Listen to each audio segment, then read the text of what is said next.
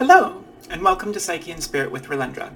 I'm Relendra, and today I'd like to read to you from a journal entry that became an article that I originally wrote in June of 2020 in a response to a very surreal set of experiences that happened all at once at a very surreal moment in time and history and in my life. And it really represented the confluence of a number of factors that were coming together in my mind and in my conscious awareness. That the world was not the way I had thought it was. And I was learning that through the course of that first lockdown and with all the George Floyd protests and everything coming together. That was the moment. And I'd like to just share what I wrote with you. It's called Part of the Problem, An Encounter with the Surreal. I was rattled and shaken up. The previous day, I had renewed sessions with my old therapist, and I'd first worked with her in 2013, briefly for 2 intervals over 2 years, and then weekly for 3 years. And it had been 1.5 years since our last session. So I renewed sessions with her because I was feeling alarmed at what I identified as acute authoritarianism in society, with shaming, self-righteousness, blacklisting, canceling, and all kinds of vitriol directed at those who questioned the set of required beliefs held by the dominant group and perpetuated by the institutions of power. And I've written in depth about my experiences during this time in the article, Lockdown Evoked a Political and Conceptual Earthquake in My Life. I'll be reading that article and all my articles as episodes of Psyche and Spirit here in the weeks to come. But in summary, I was finding myself questioning the beliefs of every group, particularly the authoritarian characteristics of thought I observed in all directions, finding myself without a group, and I was doubting the severity and the deadliness of COVID-19, and found myself opposing the state impositions of social separation, lockdowning, mask wearing, vaccination. That had not yet come in as an imposition yet, but I was paying attention, and I saw the way the wind was blowing. I knew that was the plan at the time, even back in June, right? That this would be something that they would try to require in an authoritarian way. And so I opposed these things, even if the virus were in truth as deadly as they claimed, which, as I mentioned, I had begun to very seriously doubt. And, just a side note, I'm going to offer these sort of side notes as I read these articles, but side note, I don't know if y'all remember how deadly they were claiming this virus was at the time.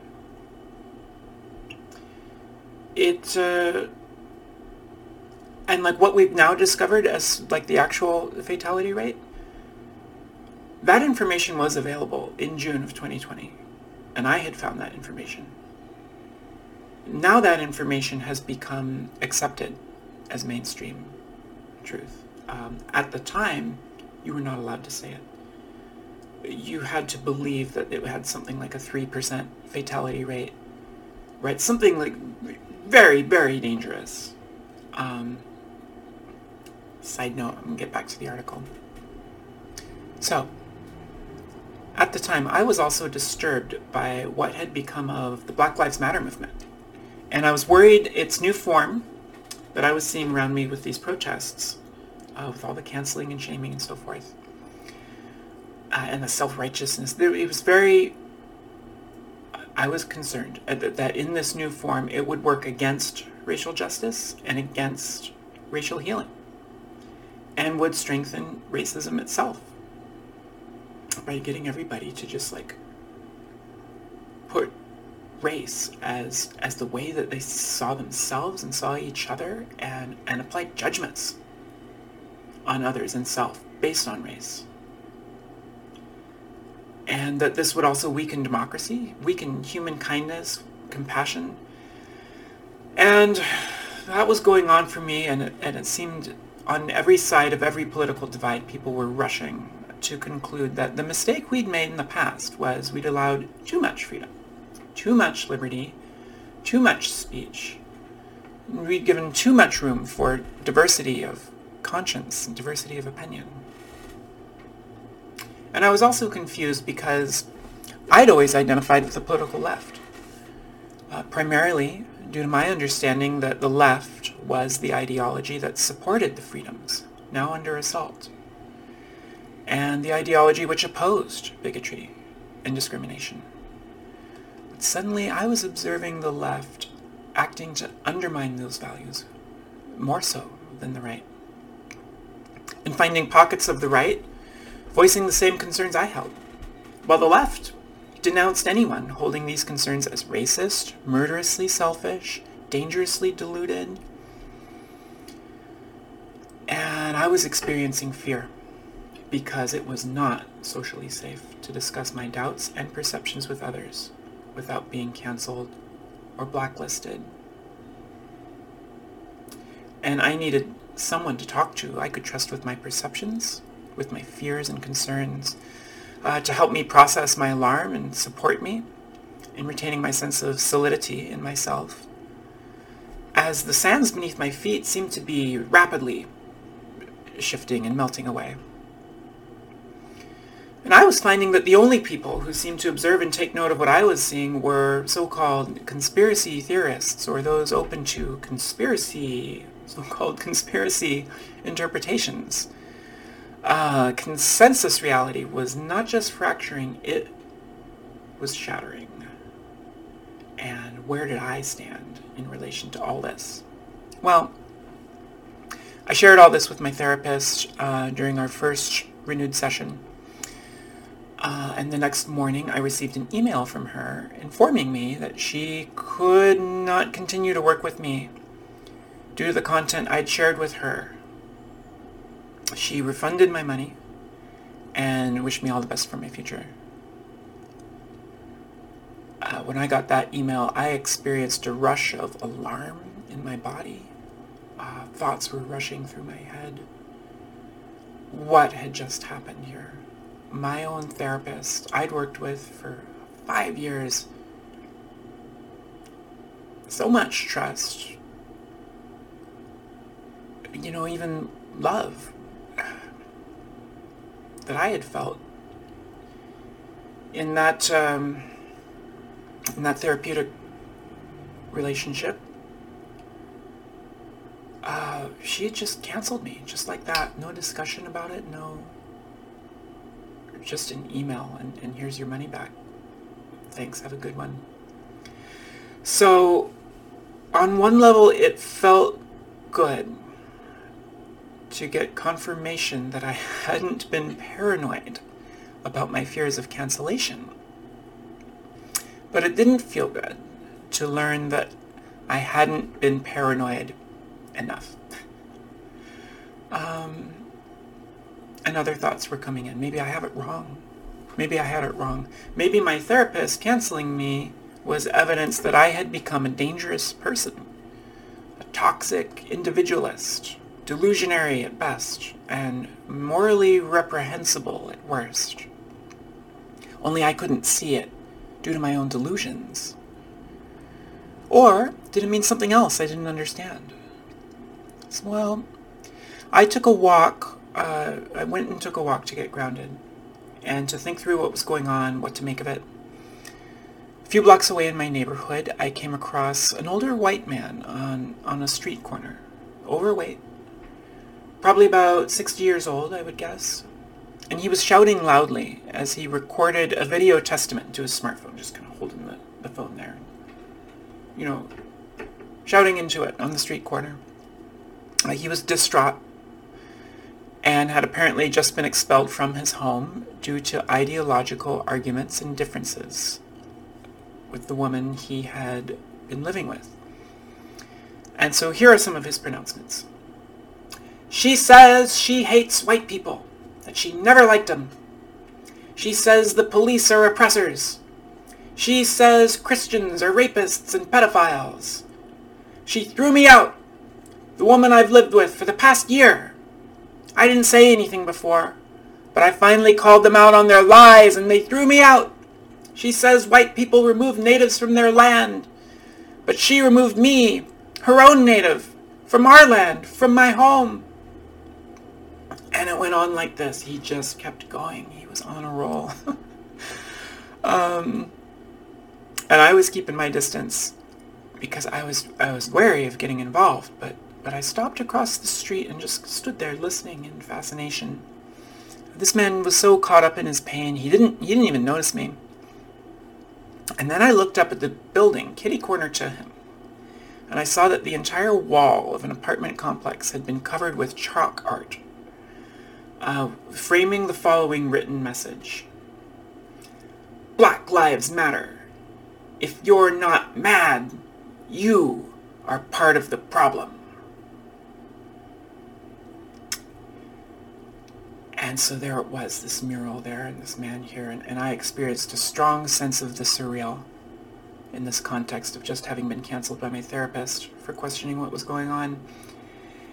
And I walked back to my home to get my phone so I could return and take a picture of the mural and have it later to meditate on. But since then, well, and side note, that mural stayed up for almost 2 years. It's almost 2 years now. So it only came down a few months ago. So I needn't have worried about being able to take a picture of it, right? It was going to be up there for a while. But since then it occurred to me that the message about if you're not mad, you're part of the problem can be read two ways. It could be read as if you're not angry, you're part of the problem.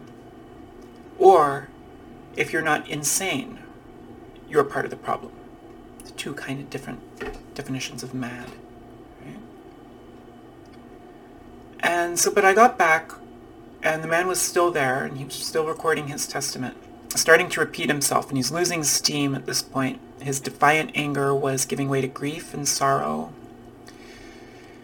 And reflecting on this now, I wonder to myself, so when he was angry, he wasn't part of the problem then. But now he's become part of the problem because he's in sorrow instead of anger. You've got to be angry if you're not going to be part of the problem. Well, I wasn't angry at the time either, at that moment. I was scared, I was confused, I was overwhelmed, but not angry. Did that make me part of the problem? What is the problem? Or maybe I was insane. And if so, if I was insane, then I was mad, and therefore not part of the problem. The man's voice was getting softer now, but I heard him say, I don't have a bed. I don't have a home. I don't have anything. And I looked over and saw that he was speaking to another man who had come up to offer him some support. Seemed to be a stranger, not somebody that he knew. And this other man came up to him and broke social distancing protocol. Everybody was still doing that at the time, keeping 6 feet away from everyone else, if you can remember. He walks up and gave this man a hug. Just embraced him. And the other man just hugged him back, and they were just holding each other as I walked away. Headed back to my home, running late for my next video session with a client of mine in my own work as a therapist. And that was it. That was the surreal encounter. And normally I might conclude with an interpretation of what it all means. But rather than that, I'd prefer to leave the interpretation open. I'd like to invite us to pause and reflect for a moment how it's possible to project meaning and stories onto any of this. to condemn me or to vindicate me, to condemn the man on the corner or vindicate him, to condemn Black Lives Matter or vindicate it, to condemn my therapist or vindicate her. We can invent any number of stories and presuppositions to confirm our pre-existing biases. But I do believe the following statement is undeniable. We are all under intense psychological pressure in this moment. And really, now I'm speaking towards that moment. In that moment, we were under intense psychological pressure to endorse and denounce certain beliefs and certain people who held those beliefs, with tremendous moral weight attached to those pressures. Change a few things about what we believe is true in the world, and that moral weight shifts radically from supporting one ideology to another. But how are we sure about what is true? How sure are we in the media narratives? How sure are we about this virus? About viruses in general?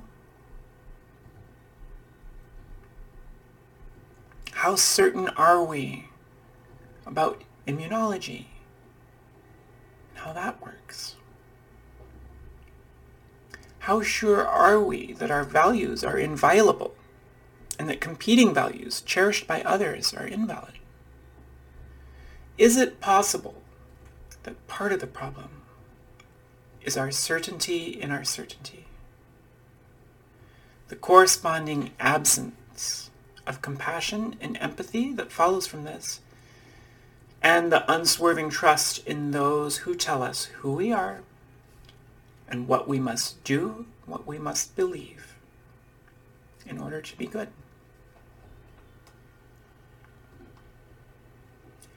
That's the end of the article. And yeah, in the spirit of the article, I'll just leave it there rather than add further reflections. And look forward to being back next time. This is Rulendra, signing out.